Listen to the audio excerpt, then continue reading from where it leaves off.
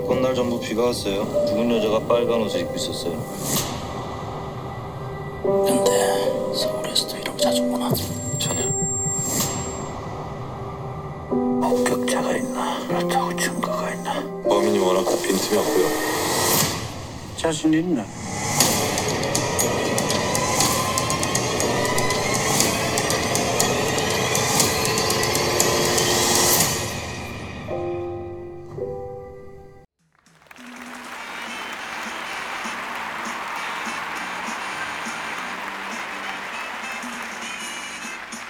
Hello, everyone, and welcome back to another episode of Whose Filmography Is It Anyway, where we cover Bong Joon-ho's second directorial film, Memories of Murder. Murder most foul. With me, as always, is my co-hosted friend, Josh Page. Thank you, Stephen. Thank you for another lovely introduction, as always. Yes, folks, we're going to be talking about murder. As you probably can already tell, we're taking steps away from our last show, the Disney Golden Age, and we are doing it hard, getting into some real aggressive, violent murders. Bong Joon-ho evolving from dog murder to human murder. He's really upgrading. He's really... It's quite an upgrade, guys. He's gone from dogs to women, you know, and it's really he's baked like a dog. Begged like a dog, begged like a woman in a red skirt. Red skirt. Oh boy. Jesus yeah. Christ. So I don't know. We'll talk more about our feelings about the movie, but I have just like a conspiracy theory in my mind that Bong Joon-ho watched the movie Seven and was like, I need to make a movie like this. And then a couple years later, David Fincher watched Memories of a Murder and was like, I need to make a movie like this. And Zodiac was made. It's funny you say that because both of those movies came to mind when watching this. And yet I thought of, a lot of different movies came to mind, specifically those two. And I was like, it's funny that these people are good enough at their craft that like the movies feel alike and yet they don't feel ripped off of one another, you know? Yeah, I completely agree. But that signature, that's like my conspiracy theory in my mind. Oh, like, no, it was just a wheel of like, oh, I need to, like, I like what you did there. Let me do this. Oh, I like what you did there. Let me do this. There's enough of a gap in years between each movie that very could have happened. Yeah. Fincher making Zodiac off of this one. I mean, Zodiac is pretty good, though. Zodiac is pretty good. I actually know that Zodiac is one of Bong Joon-ho's favorite movies because he's a member of the Sights and Sounds voting booth. He can vote in it.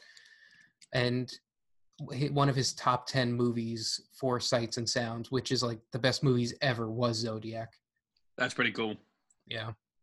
So obviously they all got a dark streak. They all have there's a dark person deep down in these filmmakers. They just like murder, you know? Who doesn't? There's something about it. I mean, look at the age of Netflix shows that people watch, and I mean, I've never seen white people clamor to their their television sets more than when they're talking about whatever is Making a Murderer and all those I got shows. some Making a Murderer vibes from this too.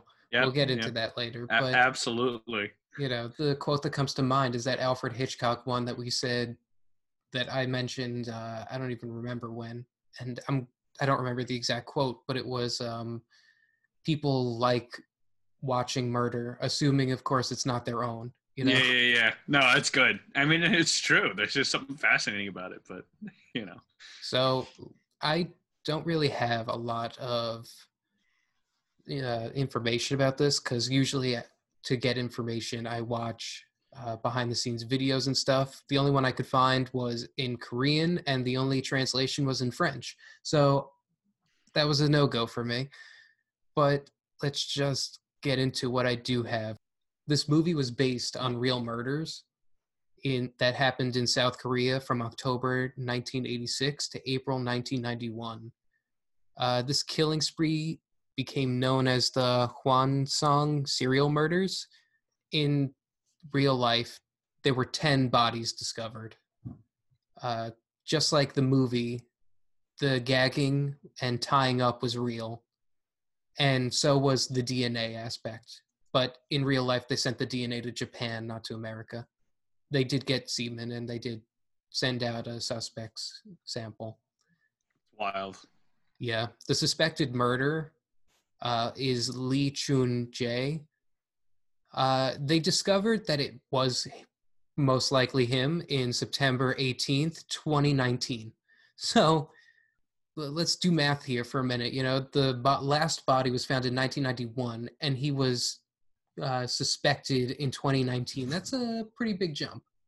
They ran DNA, and his came up in 4 of the 10 murders. So we don't know if he killed all 10 of those women, but he is pretty much guaranteed to have killed 4 of them. At the time this discovery was made, Lee was already in prison for raping and then murdering his sister-in-law. Yeah. It's a tough family. Sentence in 1994. Yeah. Rough stuff. So it was a tough family Christmas that year, you know? The sister-in-law was just all over the turkey and how dry it was. He didn't take too kindly to it. In 2019, October, he admitted to 14 murders. Some bodies are probably still out there. It's very interesting when movies cross that fictional line and they go into real territory, and then you realize how real the actual territory is. And this is like a prime example of that. Like I'm watching it, and this may not be like the most apt analogy, but it's kind of like Amadeus, where they're taking events that happened and fictionalizing them. They're exaggerating it. Yeah. them. Yeah. Absolutely. Yeah. I mean, and that's how I felt. Cause like watching, you know, we've watched enough, you know, crime, murder shows and movies that like, I mean, I don't know about you, but like I become pretty desensitized to a lot of it, where it's like, I'm shocked by the violence, but I'm used to it because I've seen it in other movies. And then once you realize how real it really is, and that this the kind of stuff actually went down, makes it all the more disturbing. But that's of course what makes the movies like these all the more better, is because they're capturing a sense of reality in ways that is told through that fictional narrative to tell a real story. I don't know. It's very it crosses that line, you know, into reality, and it's very wild. We mentioned that in the previous podcast that Bong Joon-ho grew up in the 70s and 80s in Korea, and it was under a military dictatorship, and the police were this corrupt and this fucked up in that time period in South Korea, according to Bong Joon-ho. And he said that making it take place in the 80s was like the key. Like this was a commentary on the political stature of the country in the 80s. And the ineptitude of the police in the 80s. He said the police have gotten a lot better, but in the 80s, this is truly what it was like. Even still, you know, you don't see this as a very political movie, but it is still a very political movie for Bong Joon-ho. Politics always plays a part. It's very interesting that it's the 80s as well, because apparently the script was heavily influenced by Alan Moore's comic From Hell. And I guess, like, you know, Alan Moore being notably known for Watchmen, it was interesting that there was this, it's the same era. It's the same, specifically the 80s. He said he also drew inspiration from a play called Come See Me, which dramatized the incidents to the extent that he stated in an interview, if it weren't for the play, Come and See Me, I would have had a lot of problems establishing the structure. And I think that's really interesting, because the top note in IMDb is that apparently Bong took a year to write the script for Memories of Murder. And he said, for the first 6 months, I didn't write a line of dialogue. I just did research. Wow. So there's a lot, he obviously had a lot of time to like stew with this and really like, you know, watching, you know, reading the graphic novel and reading the play, and then just like observing. I mean, he obviously took a lot in, and it shows, you know. Well, he made this movie. This movie came out in 2003, which is 3 years after Barking Dogs.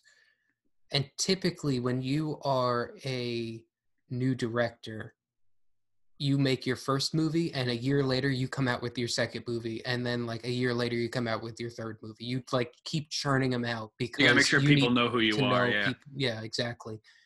Like Ari Aster, just as an example, Hereditary came out the next year. Something just as ambitious in Mhm. Midsommar came out. Yeah. When Eggers, The Witch came out, and I guess it took him 3 years to come out with The Lighthouse. But it was still relevant enough that he could put on the trailers, from the director of The Witch. It's not like too much time had passed, yeah, so it's just very interesting that he took that much time off, or he felt able to take that much time off to come up with his second film. I think that it's one of the conversations you and I had last week when we were talking about Barking Dogs, is that if you it's ultimately the Tarantino conversation, is that if you take your time to make quality enough pictures, that if you space them out and you have you can have a small enough resume, but if they're all kind of home runs, they're all hits, then it's kind of you establish that time period where it's like, okay, it may take 2, 3, or in Tarantino's case, like 4 years to put out a movie, but it's something that's going to be worth the wait. So it's kind of like, it's almost like we were saying with Barking Dogs, it is ambitious, is that he's taking ambitions to try and, space out his time to put his heart and soul into these movies. Some background on how Bong Joon-ho works. He said that he comes from the Hitchcock school of thought. So every frame of the movie is storyboarded before the camera hits the set. This helps him because he knows exactly how things are going to operate. So much so that he does not get coverage, which is fucking crazy. Yeah, it's wild. You don't get coverage, that's like unheard of by a director. Yeah. Could you imagine not getting coverage and still making quality movies like this? I think that it's just, I don't know if it's that he put his eggs in the right baskets, but he clearly knew what he was doing from the get-go. Like, he clearly had a vision and a plan. It's not like he was kind of just scrambling or throwing things at the wall to see what sticks. Like, he is very meticulous about what he was doing. So just for anyone out there who doesn't understand what coverage is, because I don't know if everyone does, coverage is when you film one specific person in multiple angles, doing the same thing over and over again, so you can cut from one thing to the next. Here, he's shooting it once, and that's going to be the take. He's not doing one take, but he's shooting from one angle, and that's it. It's very interesting that you bring it up. I didn't read that at all about the coverage, but it's interesting because one of the first, and we could talk about when we go over the plot, but one of the first things I noticed was early on in the film, there's an outdoor sequence when they're looking at the crime scene, and there's all the people in the background watching, and you're following the detective, and it is a one take. He goes from the field, and then he goes up to the road, and he sees like a car going by, and it's just, I realized that the camera hadn't broke. And so it was very unique to see him with this vision of kind of like, hey, no coverage. I'm kind of just here's the plan for how I'm going to shoot it. And even when it's not one takes, it's still like putting a lot of eggs in the baskets of like, hey, here's the take that you see. This is it. This is what we went for, Now, that being said, Bong Joon-ho has also said that he wants his actors to feel comfortable enough to improvise because he does love improvisation by them. That's interesting, yeah. It's the dichotomy is just very interesting. It's just like a very controlled way of like getting to the set, and then once you're on set, you let go. That's almost Spielbergian too. Spielberg does a lot of that. It's good. The only other note that I have is that Tarantino has named this movie one of his 20 favorite movies since 1992. As well as the host. As well as the host. He really digs this guy. So he's a Bong fan. And as we mentioned last week, Bong Joon-ho is a fan of Tarantino's. So it's all this. It's symbiotic, no? Yeah. A funny note I have here is that the first jump kick and scuffle from the actor Park was improvised by actor Song Kang-ho. It's funny that they may even make a note of that because about halfway through, I'm like, a lot of characters get drop kicked in this movie. That. And we can just talk about it now. I was going to bring it up later, but some of those drop kicks were like genuinely impressive. I was going to say they didn't look staged. They looked like they looked really, tough look for the police of Korea, but for that guy, you're like, wow, this guy's agile. Holy shit. Like, it makes Give this guy an action movie. I understand that part of American culture is in cinema, that part of American culture is watching any Asian films and being having that childlike sense of wonder at the martial arts or the action. And so here's this cop drama, a cop thriller, whatever you want to call it. It's not, it's fairly decently paced. And then there's these moments where, or in the interrogation room, and the one character jumps over the table and drop kicks the suspect. I'm like, I just feel like you don't see that in America. Like, that's just so cool, but of course that's just the American moviegoer in me that's, wishes that that's just how it was everywhere. But yeah, a lot of drop kicks. All right.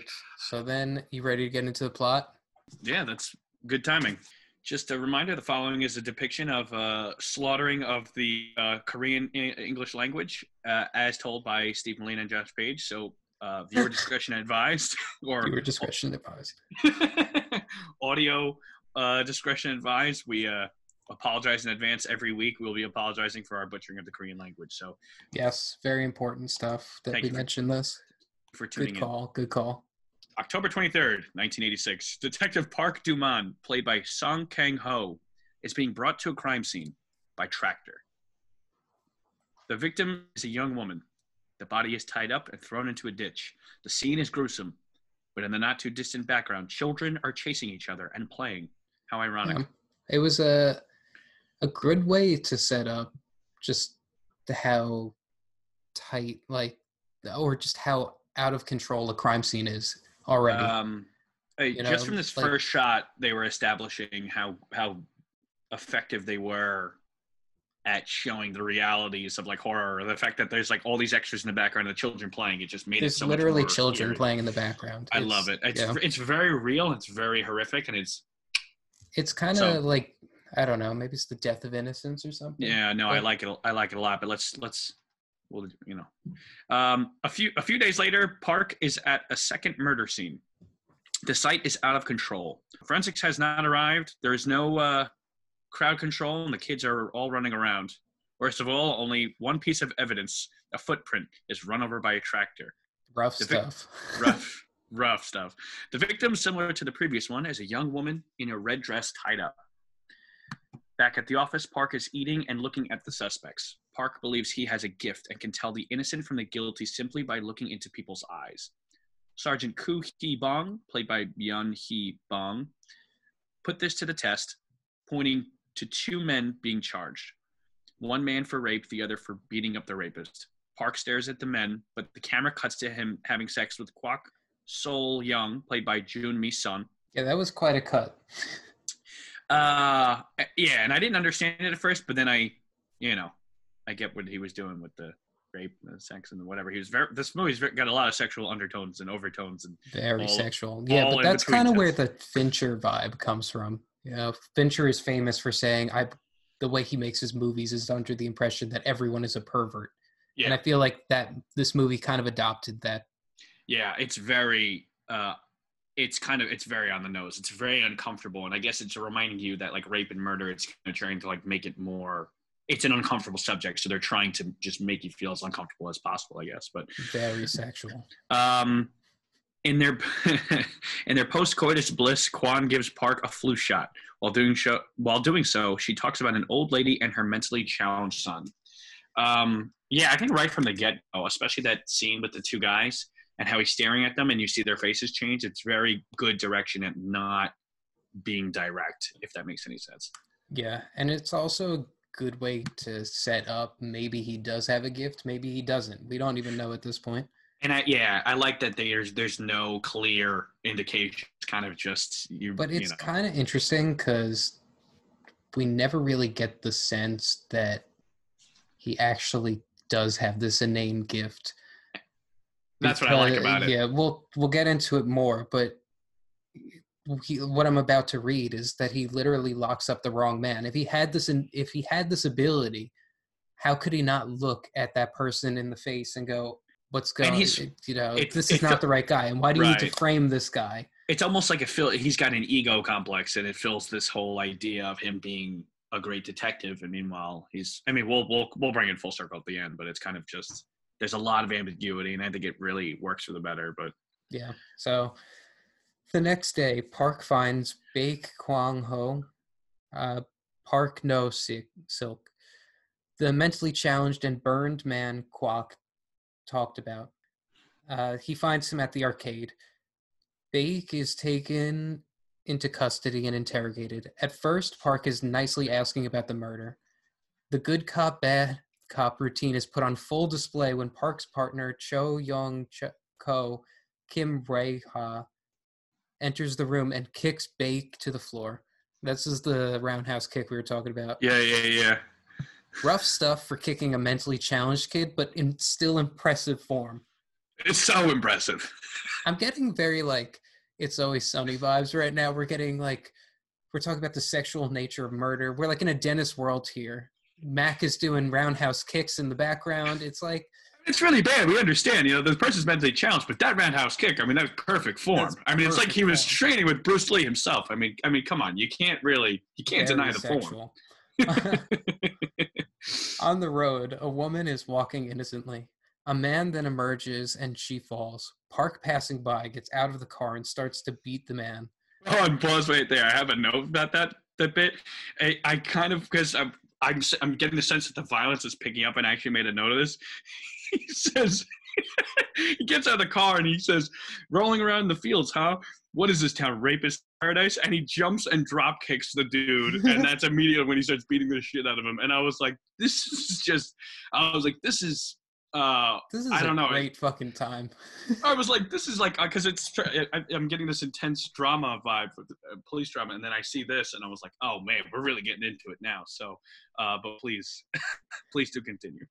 Yeah, turns out he is Seo Tae-yeon, Kim Sang-kayon, the detective from Seoul. Before going to the police station, Park makes a detour, putting an old smelly shoe into the dirt and taking pictures.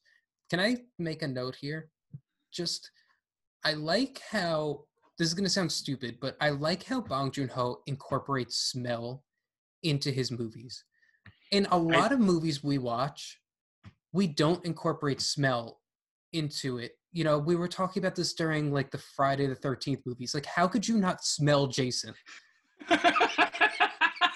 It became a running gag, right? Yeah, because here, like, little smells add up to something. They're sitting in the police car and there's a smelly old shoe in the car and they smell it.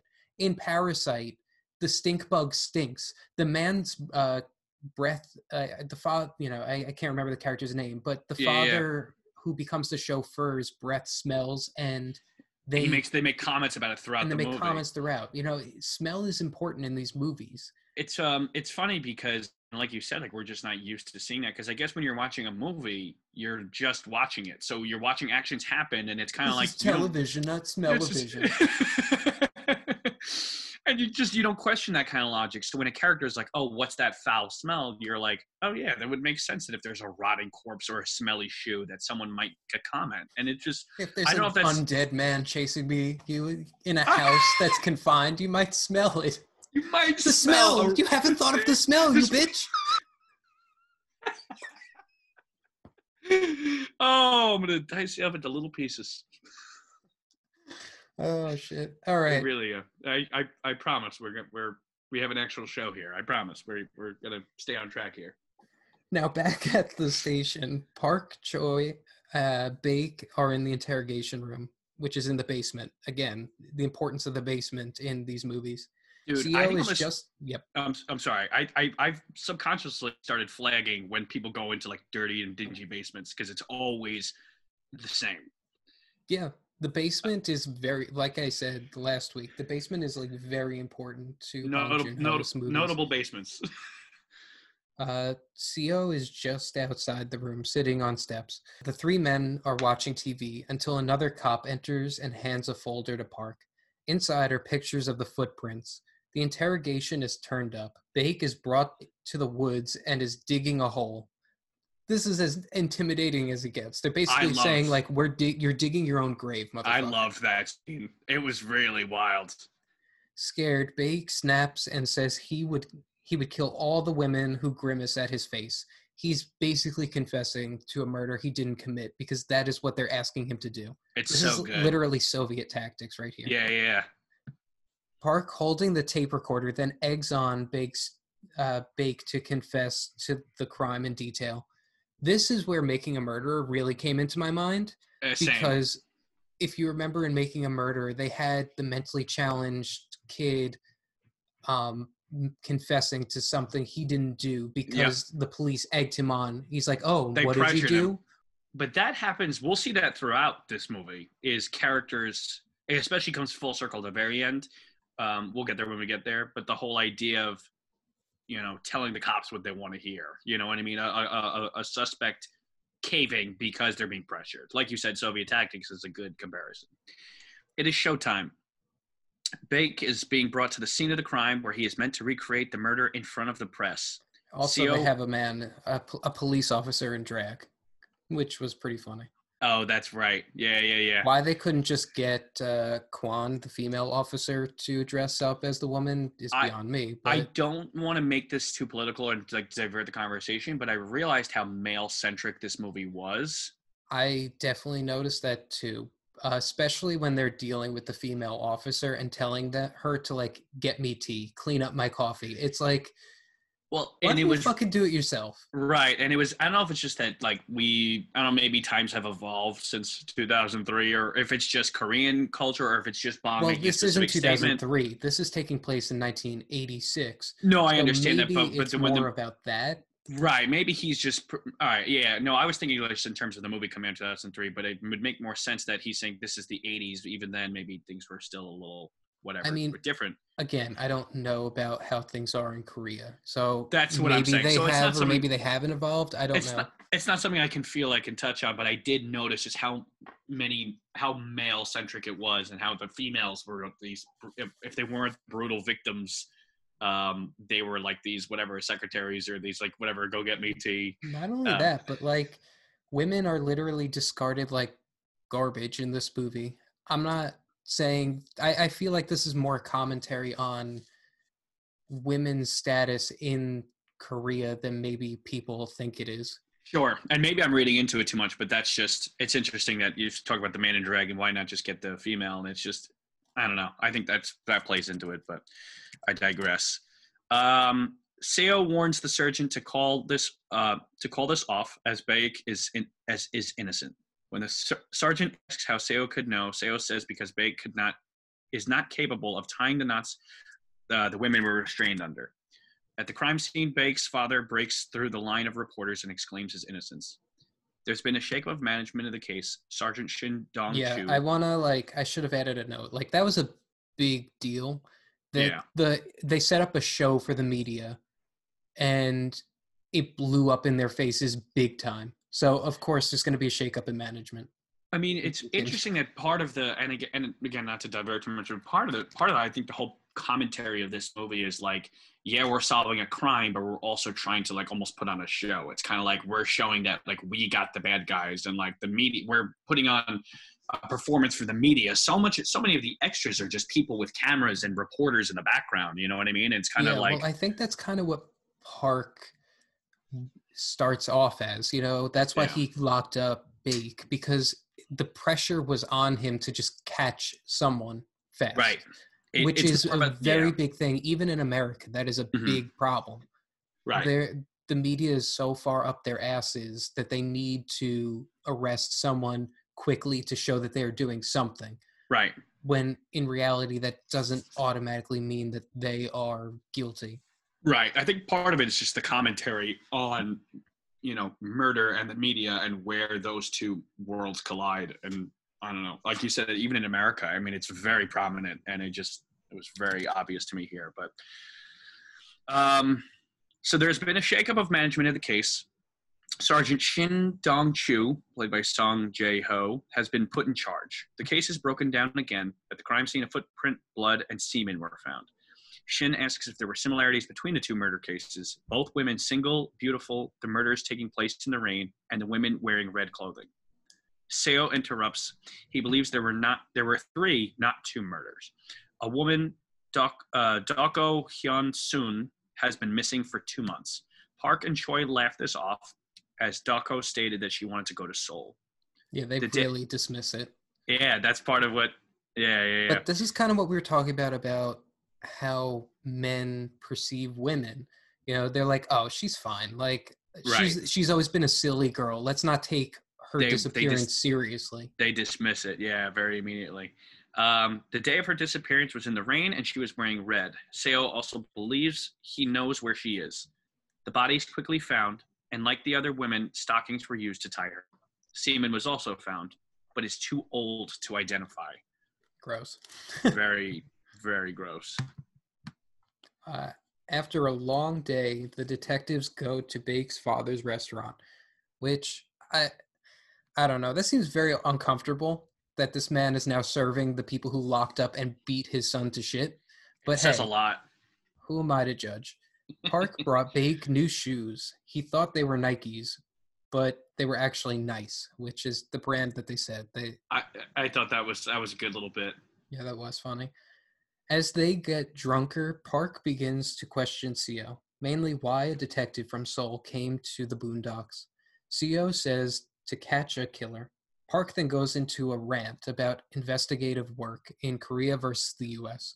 The FBI, he says, works from their head because the country is so big, but Korea is small. The cops must therefore work from their feet. It was a pretty good drunk rant. That was good. That was just karaoke, right? This is right after the Yeah. notable karaoke scene. Again, notable karaoke scene. I love it. I told you, he's a lot more musical than he gets credit for, Bob. It's good. I like it. Tensions raise, and Park and Seo begin to fight.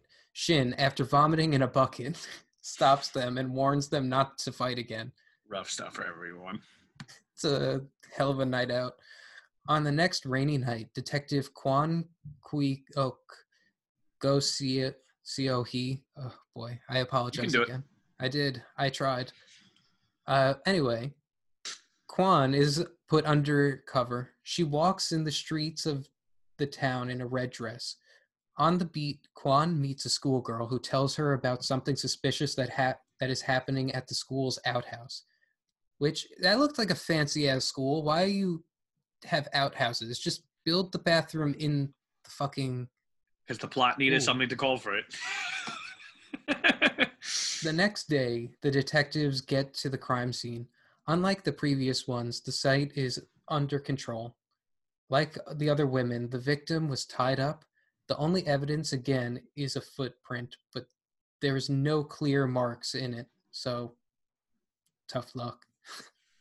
But at the station, Park floats the idea that the killer must have been shaved down there, as there were no hairs found. That's where his mind goes. You know it's intricate when they're having conversations about pubes, because it's like I come back to Bong doing his research for 6 months before even drafting any dialogue on paper, and it's like I feel like that's where you watch enough crime shows. Like our generation, we watch enough crime shows or Making of a Murder where it's like down to the pubes. It's like, well, listen, if there's no hairs down there, you've got something. You know what I mean? And it's just I just find it funny that he goes to a male bathhouse and literally is staring down every goddamn dick he can. I think that this is more an indictment on his sexuality than anything else. I think there's a lot of undertones and themes here, but we'll save that for the end. Kwon shares her findings that every time a murder is committed, the song Sad Letter is playing by request on the radio. Shin wants Seo to follow up on that lead. Park's idea is dismissed, but Seo hits a dead end. The radio station threw out the postcard. So I guess this is kind of interesting because Shin takes something a woman said seriously, but under the same breath, he's also telling her to get coffee and passing her lead off to Seo. So the person who thought the best and knew best was dismissed because I assume she was a woman. I don't want to harp too much on that fact, but it's just funny to see a group of men together, especially one who's, I don't want to call him vain, but thinking he can look into a person's eyes and know if they're innocent or guilty. And then he's clearly at some point he's wrong. And then there's this potential evidence that's actually of use, and it's kind of just dismissed, and it's by a woman who's giving it to them. So I don't know if it's just dismissed, but that's the interesting part. It's not dismissed. It's taken seriously, but hand it off to a male detective because I assume he thinks that a woman Oh, I see what can't you mean. handle Yeah, it. yeah. No, exactly. That's more of just the themes of just like, I don't know, it's playing into the cop like, drama tropes, but that's classic boardroom play for years that women are now fighting against, and rightly so. It's like a good idea comes out of my mouth, and then you pass it off to your buddy because it's a guy. You know, it was my fucking idea. Give me the credit. yeah. Anyway, I think so much of this, I'll really harp on this at the end, but so much of this is I think about this idea of who gets credit, who gets recognition, down to that scene with the tunnel at the end when we get there. But it's this whole notion of like someone being correct and like someone having an answer. yeah. And Well, that comes it's literally about catching a killer, which is identifying someone. It's identifying who did something. Yeah, of course. And everyone in this station is trying to fight for like credit for their work too. It's really wild. But we, as always, we digress. At Quack's request, Park sees a shaman. The shaman gives Park a scroll that, with mud from the crime scene, will reveal the killer. Classic, like, detective move right there. I mean, come on. How else do other people find their killers? This is the only way. Mud on a piece of paper. I mean, hey, it's worked before, right? 100%, 60% of the time it works. Every time. Park and Choi go back to the crime scene at the dead of night and perform the ritual. They're interrupted when Seo arrives on the scene smoking and looking down at the ground. Seo is then interrupted by a third party. The man places women's underwear upon the ground and begins to jag off. Yeah, that was unexpected. That was something. Choi cracks a twig and the man runs. Park, Choi, and Seo pursue. The chase ends at a factory. The man is only found because Park sees the red women's underwear that the suspect was wearing. Jo Byung-sun, played by Tae-ho Ryu, is then interrogated. He claims that he only jacks off like that because he has a sick wife and child at home. Yeah, this is I've heard that. I've heard it all before. I've heard that by so many people. This is confirmed by Seo and Choi. It is also confirmed by the large crowd rallying outside the police station to free Jo. The harsh interrogation / torture of Jo continues in the basement. Just like Baek, Jo is ready to confess to a crime he did not commit. Seo, once again, on the stairs unimpressed. His interest is piqued when Jo mentions a school outhouse. Seo's investigation of the school leads him to a house just beyond the school grounds. It belongs to the victim of a killer who got away. Just like all the other women, she was tied up and only set free because she did not see the killer's face. Yeah, this poor fucking woman. Yeah, it's terrible. The only thing she can recall is that the killer had soft hands. Very sexual. Very, very. Seo walks into the interrogation room and feels Jo's hands. They're coarse. In the office area, Park loses it on Seo and they begin to fight. Choi watches the door, but is unable to stop Shin from walking in. Yeah, you can't stop your boss from coming into his own office. That's just like, you can't do it. Kwan screams. Sad Letter is playing, and it is raining. We all know what that means. Oh, boy. Ayan Mi Seon's body was found. The autopsy found a peach cut into 9 pieces in her vagina. Yeah. I could see peaches are a thing in Bong Joon-ho movies too. This and Parasite. Oh, I didn't even make that connection. A peach. What's more vulnerable than a peach? What's more vulnerable than a peach? I feel like Luca Guadagnino saw this movie and was like, yes, this is what must happen in Call Me By Your Name. It's all connected. I feel like he had every frame of Call Me By Your Name edited, and he's like, it's just missing something. He's like, it's just missing that something. And then someone's like, hey, we're having a Bong Joon-ho marathon. You want to join us? And it's like, all right. And then he gets there and he's like, walks in and he's like, Peach? He's like, does someone turn up the temperature in here? And the line from Elf plays in his mind, Peach. What's more vulnerable than a peach? Yes, peaches are vulnerable. What else is vulnerable? The women, the women victims of these crimes. Yes, we must put the two together. Now, just for the record, I know that Call Me By Your Name was a book, and he does fuck a peach in it. So. Oh, really? Oh, okay. Yeah. All right. So Guadagnino didn't actually come up with it, but it's funny to pontificate like that. Okay, that's good. Anyway, we shouldn't make jokes because this is actually disgusting. They literally found 9 pieces of a peach shoved into her fucking vagina. Well, I mean, The gravity jokes are of the only way. situation is setting in, and the pressure of the situation have dulled the tensions. Park asks Co if he has seen anything like this before. Co simply replies, never. Park then rips up his book of suspects. He's literally ripping up the old ways of he's literally ripping up the old way of doing things. He's like best easy metaphor right there. Literally ripping up the book. Park then rips. I just read that. Kwan calls with good news. The radio station has the postcard. It was sent by a factory worker, Hyun Gyoy. The interrogation of Hyun Gyoy is different. All the detectives are metaphorically and physically on the same side. Hyun Gyoy started that was. his I just wanted to note that that was like really well shot because, like you just said, before Co was outside on the steps watching interrogations, and Kyoy would be hovering over the person they were interrogating while Park is behind the desk. And Shin wasn't even in the room. Here, everyone is united on one side. This is like, we're working together to get you right now. This is it. Yeah, they're really building. All the detectives, metaphorically, yada, yada, yada, yada. Hyun Gyoy started his position at the factory in September, right before the murder started. Yeah, not looking good. Not looking good at all. As Hyun Gyoy obfuscates the questions, Choi breaks rank and Roundhouse kicks Hyun Gyoy to the face. Pow, right in the kisser. Right in the kisser. All right, I can do this. To Choi's surprise, Park stops him. Tensions rise as Sad Letter is played, leading to Choi once again get physical. Shin pulls Choi from the investigation. Co and Park are going over the case at their desks. The conversation goes back to Baek and how he knew so much unprompted. Co realizes Baek must have seen the murder. They go to retrieve him from his father's restaurant. Already drinking there is Choi. The other people dining are also watching the news, which is discussing police brutality. This pushes the already on edge Choi to smash the TV.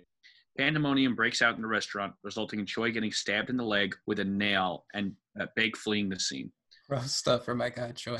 Really rough stuff. Park stabs with a nail. It's really not the way to go. Park and Co chase Baek outside. Baek confirms he saw the murder, but before he can confirm it, he's hit by a train. Yeah. Rough stuff for the guy, Baek. Jeez, real rough stuff for that dude. Oof. Yeah, that's in a moral gray area, that whole situation. All the threads on Hyun Gyoy are gone, and he is released, but will be monitored. There is a new break in the case. Semen was found at the crime scene. In order to confirm it is Hyun Gyoy's, they will need to send a sample to America. While waiting for the results, everything is getting darker. Choi's leg must be amputated due to tetanus. Kwok is worried for Park's mental state. Co has a breakdown, forcing Shin to tell him to get his shit together. I mean, he didn't use those words exactly, but essentially he was saying, like, get your shit together. Because Co is freaking out about Hyun Gyoy getting on a bus to go home. It's like, dude, get your shit together. Put it all in a bag, get it together. Roll it up. Roll it up. As it rains, a drill is commenced to lock the city down. While the shutters close, another grisly murder is committed. While the body is not shown, the expression on everyone's faces show it was more horrific than its predecessors. Literally, it had one of those cliche scenes where a cop was vomiting after seeing the body. You know. Yeah. In 2003, maybe that was like a new shot, but now it's pretty played out. Forensics says her breast was cut off by a razor, and a pen and spork were lodged in her vagina. Co calmly covers the body and finds Hyun Gyoy. Co has snapped. He brings Hyun Gyoy to a train track by gunpoint. Right as he is about to shoot, Park arrives with the DNA results. It was not a match.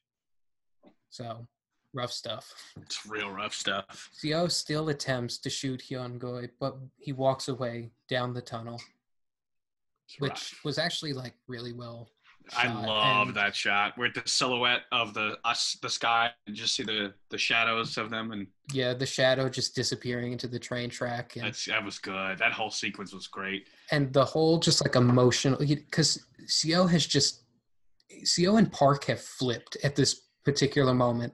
Correct. In the beginning, Park was willing to forego any evidence and just convict Bake because he needed someone to go down for the crime.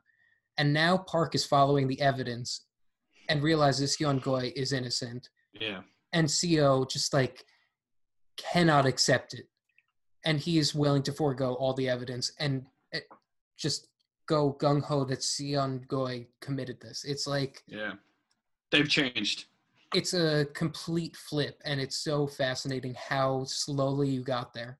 This is my defense for longer run times when they have good character development, because you're watching, because the core of the movie is really these two characters. So to see them completely flip is a very poignant kind of transformation for the two of them. Yeah, it kind of reminded me of, and I know it's very, very different, but it kind of reminded me of like Captain America and Tony Stark, and how their opinions completely flipped from Phase 1 into Civil War. Because when you get to Civil War, you have Tony Stark saying, no, like, I need to be monitored. Where in Iron Man 1, he's like, I'm Iron Man, get the fuck out of my way. You know, he learned like he needed to be reined in. Where Captain America is a soldier taking orders, and then by Civil War, he's like, no, we should not be taking orders from corrupt motherfuckers on top. Right. No, it's good. It's good to see that when you have time to develop two characters and have them do a 180, that's very, very good storytelling for characters. And you definitely see it at this moment with the two of them. I mean, Seal literally, when he has the gun, he's literally firing. He literally like, they literally take his gun. They point it away because it's just like he's unpredictable at this point. He's willing to shoot this guy just to prove, that he's at this unhinged state. It's a really good moment. It's a really good. He's broken. Yeah. And I like that it didn't. I was worried for a moment that it would, when it faded, that it was going to end right there. And I'm glad that we got the epilogue we did. 2003. Park is married to Kwok. They have 2 teenage children. Kwok and Buck. Kwok and Park, is that what they wrote? No, I'm just making a joke. They have 2 children. I'm trying to think. Park, gotcha. Park, Kwok, Park, Kwok, Mock. Anyway, sorry. Park is now a salesman on his way to conference. En route, he stops the car and takes a detour to the spot of the first murder. A little girl appears and says Park is not the first person she has seen at that spot. Park asks, what did the other man who visited the site look like? Hesitatingly, she replies, kind of plain, ordinary. Park looks from side to side, then directly into the camera. The end. Good ending. Love it. All right, let's get into the awards. I'll kick it off with... as always, remind the folks at home what we... Yes. So, as always, the awards are Best or Worst Character, Best Genre Bend, Worst Moment for the Lower Class, Best Twist, and Best Metaphor. So, Best or Worst Character, I went with Worst Character, and I went with Choi. Like, your roundhouse kicks are impressive, but you need to stop. Impressive. So impressive. Impressive. Most impressive. Like I said, impressive, but you need to calm the fuck down. I feel like you're just going from 0 to 100 real quick in every single one of your scenes here. Yeah. In reality, there were no characters I completely disliked. I agree. In this movie. And Best, it was hard because Park, he had a lot of character growth, but I'm not sure that he's a good guy. I mean, I guess as a character, he's complex, but I don't know. The thing is, there's no standout best or worst for me because everyone falls into this moral gray area that is so great to see in a movie, but it means that no one really stands out above the rest. But Choi stood out to me simply because he is so one note. That's a good way of putting it. He's consistent with his character development. He's just kicking people. Yeah. Speaking of kicking people, I had as mine. I mean, I was debating runner-ups, but like you, I didn't know how to word it. But that was a good way to put it. Is that everyone's kind of in a morally gray area. But I'd say the character I kept coming back to was Seo, Seo Tae-yoon, technically the whole name. But I liked that he was kind of like this rambunctious, rebellious kind of doesn't do it by the books kind of way of detective work. I like that he's kind of an outsider, and like we were just saying, like, you see him slowly become unhinged. Well, he's an insider to the highest degree in reality. Right. He's just an outsider in the Boondocks. Yeah, exactly. And I think that I like that his character seems like he's kind of like an expert, or he's even a wild card or something. And you think that he wild card, bitches. Choi is the wild card.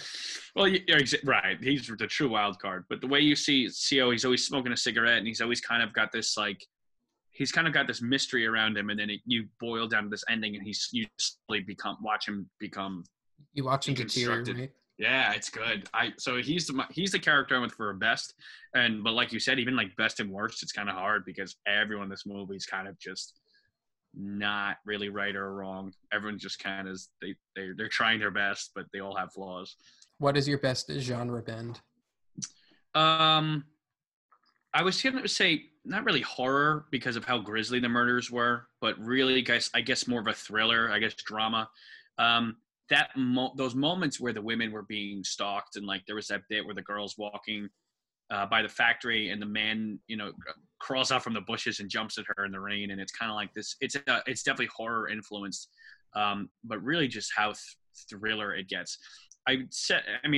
It definitely became more kind of like an action thriller, especially with the chase sequences, especially the one by the factory, like just to build the intensity. And that's kind of expected from like a cop drama, which is essentially what this is, but it's those moments where they teeter on the dark and grisly reminded me of just real horror thriller elements that were very reminiscent in Seven. So that's what I went with. Good one. I could have gone with the drop kicks. I could have gone with the karaoke. But I think I'm going to go with right before they chase the factory worker, when Park and Choi go to get mud to put on a scroll, which is funny enough to begin with. And then you add in the mix of Seo coming there, and Park and Choi have to hide, so he doesn't know that they're there. That was good. And then the factory worker has no idea that all three of them are there. And then when they spring up to chase, they're like, oh, you're here. Oh. Yeah, it was almost, that was funny. So yeah, it was almost like a comedy at that point. Yeah, that was a comedy routine to me, so that's my pick. That's good. Worst moment for the lower class, I went with Joe's family's living conditions. Maybe get some fly traps, Joe, my guy. That was the moment I picked. I just thought it was a real. Well, it opened up the perspective a little bit, because you have this chronic masturbator, and you're like, oh, he's definitely got to be a killer. He's got panties. He's weird.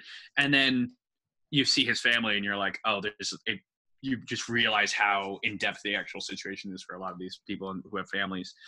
Yeah, I'm not saying jack off in a field with a bra and panties on the floor, but I understand his depravity after looking at his life a little bit. But, my guy, maybe just, I don't know. Get some fly traps, man. Get some fly traps. I feel like your whole life will change.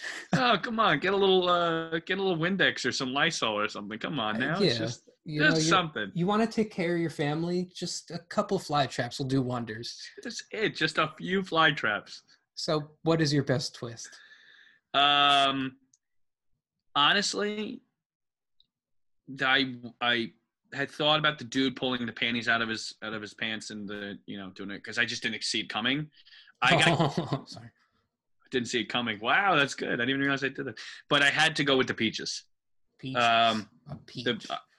What's more vulnerable? What's more vulnerable than a peach? I've seen some weird shit in murder shows and documentaries and whatnot, and just like they're pulling out 9 pieces of peaches. I'm like, good grief. So that really took me by complete surprise. But tell the people at home your best twist. I went with the ultimate, like the final twist, which was that the DNA sample came back inconclusive.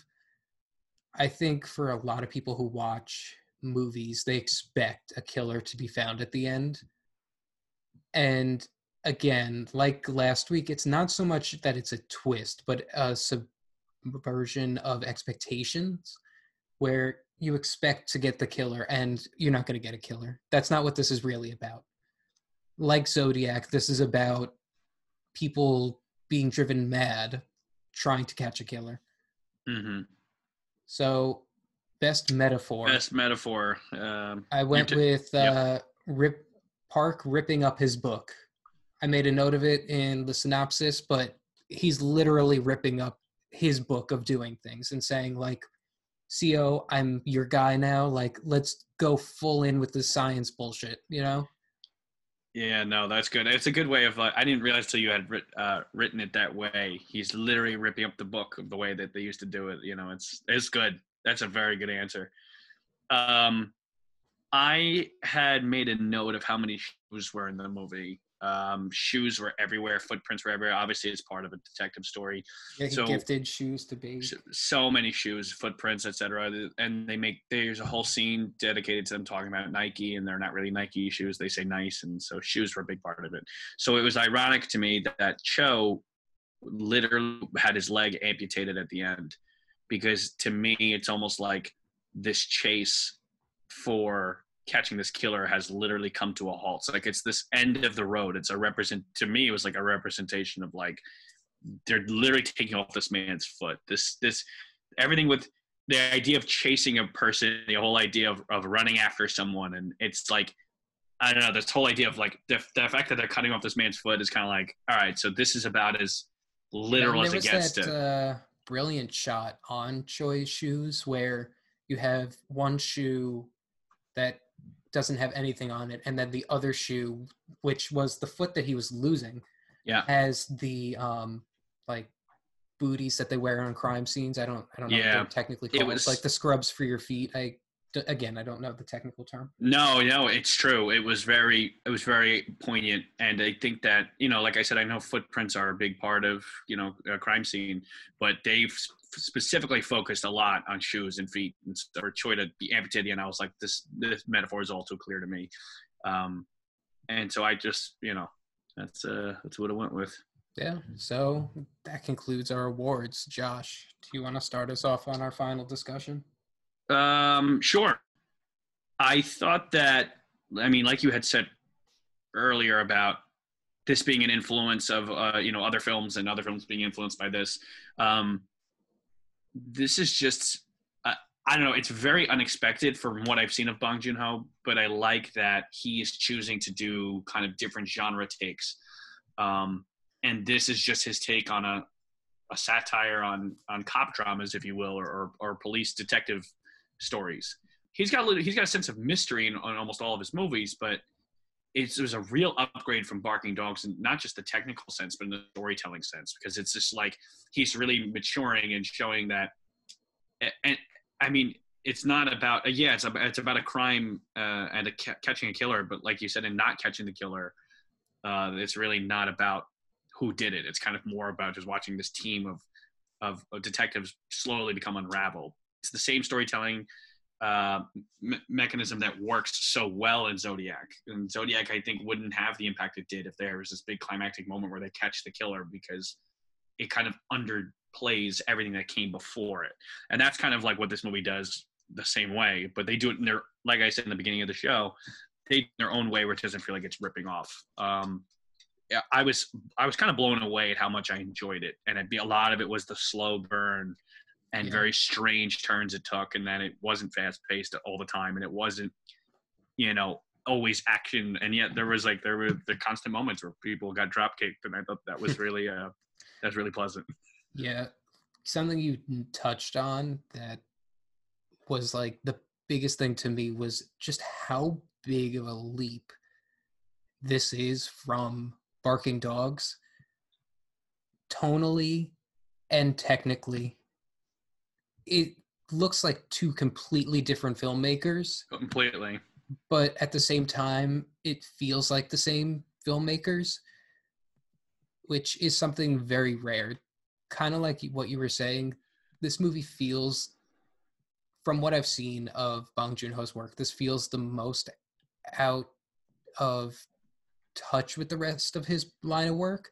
But at the same time, this movie is brilliant. I found myself swept up in the case and getting just as invested in the case as they were. It was also a great way to make a bad cop movie, not the movie being bad, but a movie about a bad cop. Yep. Kind of like Serpico.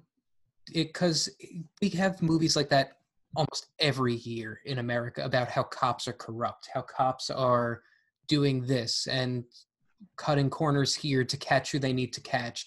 Like I mentioned, Serpico. There's like 20 other movies that could be name dropped here that came about. A French Connection.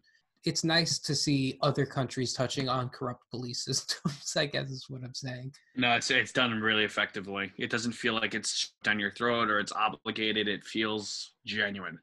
Yeah, and this movie is deep, complex, and like you also mentioned, very well paced. Very well paced. Yeah. I can't recommend this movie highly enough. And we already touched on the character development, so we don't need to like touch on that too much more. But the shift in both Park and Seo in this movie was so brilliantly done, because you don't realize how, in this way, it kind of reminded me of Mindhunters. You don't realize how far the characters have descended or ascended until the very end, when they kind of throw in your face like, holy shit, like this guy is completely different than what I remember him being in the beginning. And it just like hits you in the face with that. It's more about the characters than it is about the story or the murders. And I think ultimately that's the best kind of story you can tell. It's like, it's like horror movies succeeding because they're having deeper thematic elements within the characters or whatever the commentary they are, than actually about being a good horror movie. It's not, everything else is kind of flashy, showy. And watching this made me realize how, not really how bad, but how I don't know how to say this. It made me realize how plain the cop dramas and murder mysteries in America are displayed. Like, don't get me wrong, there's some great content out there, but like so much of it is like, you've got the tropes and you've got like the washed up old cop or whatever, and he's there's like a young rookie, and then it's also there's like action scenes and chase sequences and like kind of what you're saying. It's become very contrived, but my bigger problem with the current ones are they've become too big. Everything has to end in like a fucking shootout. When in reality, that's not what it's about. Mm-hmm. It's like we've been saying, it's about the characters and their evolution or devolution, of Seo's character. And it doesn't shock me that this is one of Tarantino's favorite movies at all. No, and it's got those moments of explicit violence, just enough to like leave a lingering feeling, but not enough where you feel like you don't want to revisit it. Like it's enough to feel like you could watch this movie again, and it's not too intense, but it's just intense enough that like it keeps you on the edge of your seat. I mean, it does exactly what it needs to do for its genre. Yeah. So I highly recommend it. Yeah, I'm so glad that I had never seen it before we did the show, because this is all fresh. I can't just, I know I said this before, but I want to state it again. I just was blown away by this movie. To me, this is like a crown jewel in Bong Joon-ho's crown, like, hat here. This is like astounding to me that he made this as a second-time director. It makes me glad that we picked him as a category for our show, having not seen some of his earlier works, because there's a reason he's got the reputation he does. Because Parasite put him on the map with the Oscars and with a lot of American audiences, but even with like Snowpiercer and Okja, and like he's making his way, he's got a name for a reason. And watching Memories of a Murder is like, oh, I'm finally starting to really understand why all of his movies are special. As far as directors are concerned, because I'm not talking about the franchises that we have been doing, I gotta say, like, this one has been the most interesting, even 2 episodes in. Yep. Because with Nolan, as we kept going, I got exhausted. To this day, I'm still exhausted by Christopher Nolan. But Wes Anderson, we kind of knew what to expect. Mm-hmm. And I had seen a majority of his movies. So, like, everything was just so... I don't want to say everything was expected, but it kind of, like, fell into a line that I knew where it was going. Mm-hmm. Where Bong Joon-ho, I had really only seen a couple of his movies, and I'm finding the more I watch his movies, the more interested I am in him as a person and his directing style. Yeah, well, and I like, and we'll really dive into it next week, because when I watched Parasite, I knew, and I think I had said this to you when I had first seen it, is that the movie's genre, Parasite alone, the genre kept changing. I like that movie a lot because it's comedic, it's horrific, it's thrilling, it's funny, it's all these things at once. And for me, it's kind of I'll be excited to really flesh that out when we get there.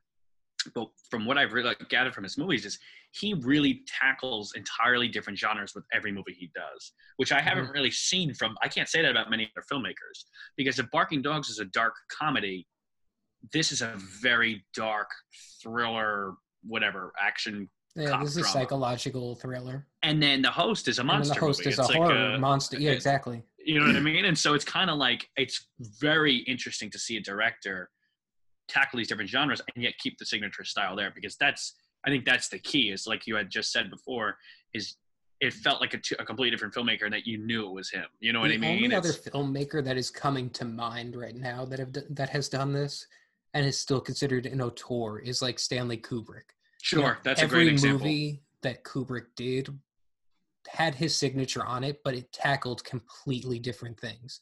You know, he went from Lolita to Doctor Strangelove to 2001: A Space Odyssey to A Clockwork Orange to Barry Lyndon. You know, like to The Shining. It's like space you could not war, get a horror. Yeah, no, it's good.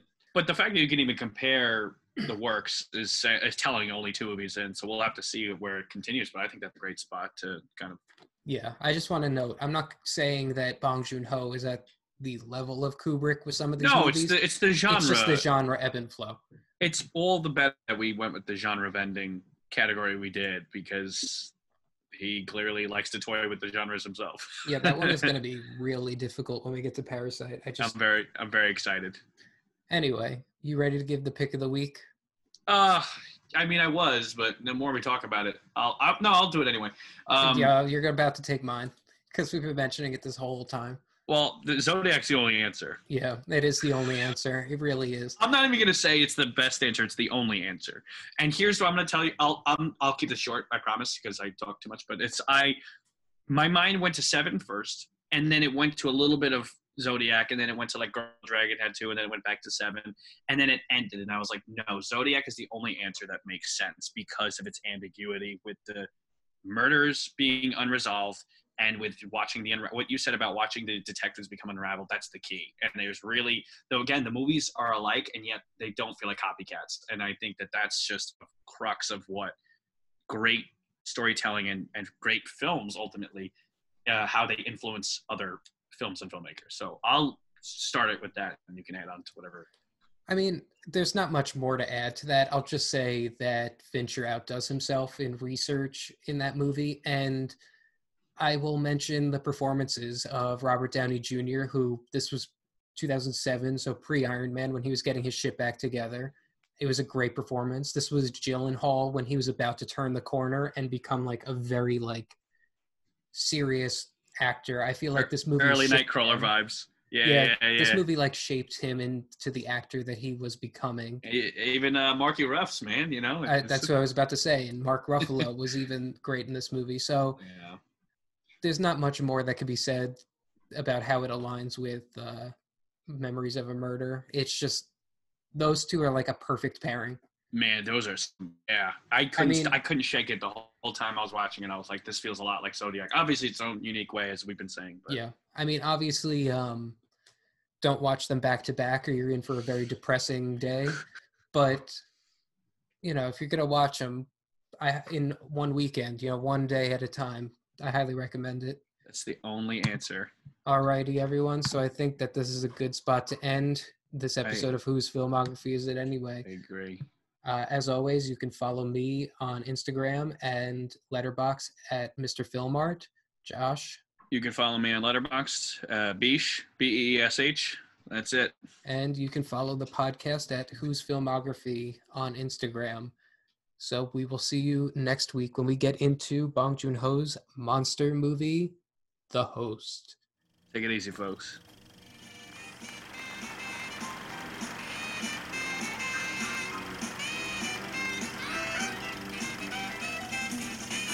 Thank